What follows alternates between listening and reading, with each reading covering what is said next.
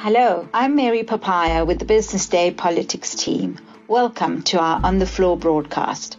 The question on everyone's mind is, why does the ANC's National Conference matter?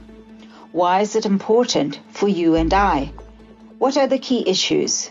For this, we look to our political editor, Hajra Umarji. The ANC is the governing party in South Africa, and who is elected to its top brass has changed the trajectory of South Africa. What and how the party runs its affairs is critical to the policy decisions that government has taken before. There are critical challenges as we head to the party's national conference in a week's time. Top of mind from previous experience is how who was elected to the ANC top brass affected the fate of the Scorpions, as well as the state of power utility Eskom up to this day. This is what Justice Minister Ronald Lamola, also a candidate for ANC Deputy President, had to say. In any new law, when you start to implement it, there will be pitfalls and shortcomings. There will be challenges and difficulties in the implementation. There will also be successes. So the step aside is no exception. There were difficulties, there were challenges, but we have learned from this experience. I am Thando Mayeko. Current ANC Treasurer General Paul Mashatile is standing for the position of ANC Deputy President. We asked him who he supports for president. At the end, he said, allow the branches to decide who they want for what position. So we didn't allow a situation where branches says, we will support Paul if he's with Cyril. That's why I'm sure you saw the statement by Mondli where the president says he has no running mate. Because that's actually what creates slates. The sooner you say the president is so-and-so, deputy is so-and-so, SG, this is the team, you have now put a slate. I am Sam Mkokeli.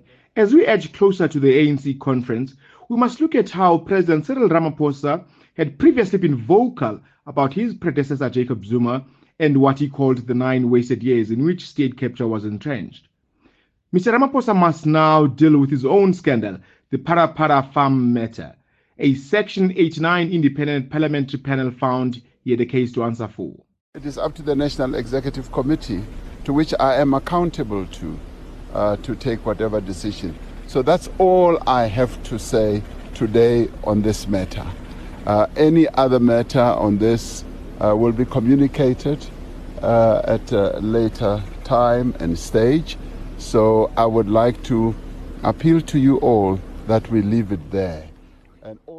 Presidential hopeful former Health Minister Zweli Mkhize himself linked to the Digital Vibe saga, but has not been charged by any state institution, had this to say. 55th National Conference will be more of a watershed conference than the Conference of Morogoro and Kabwe.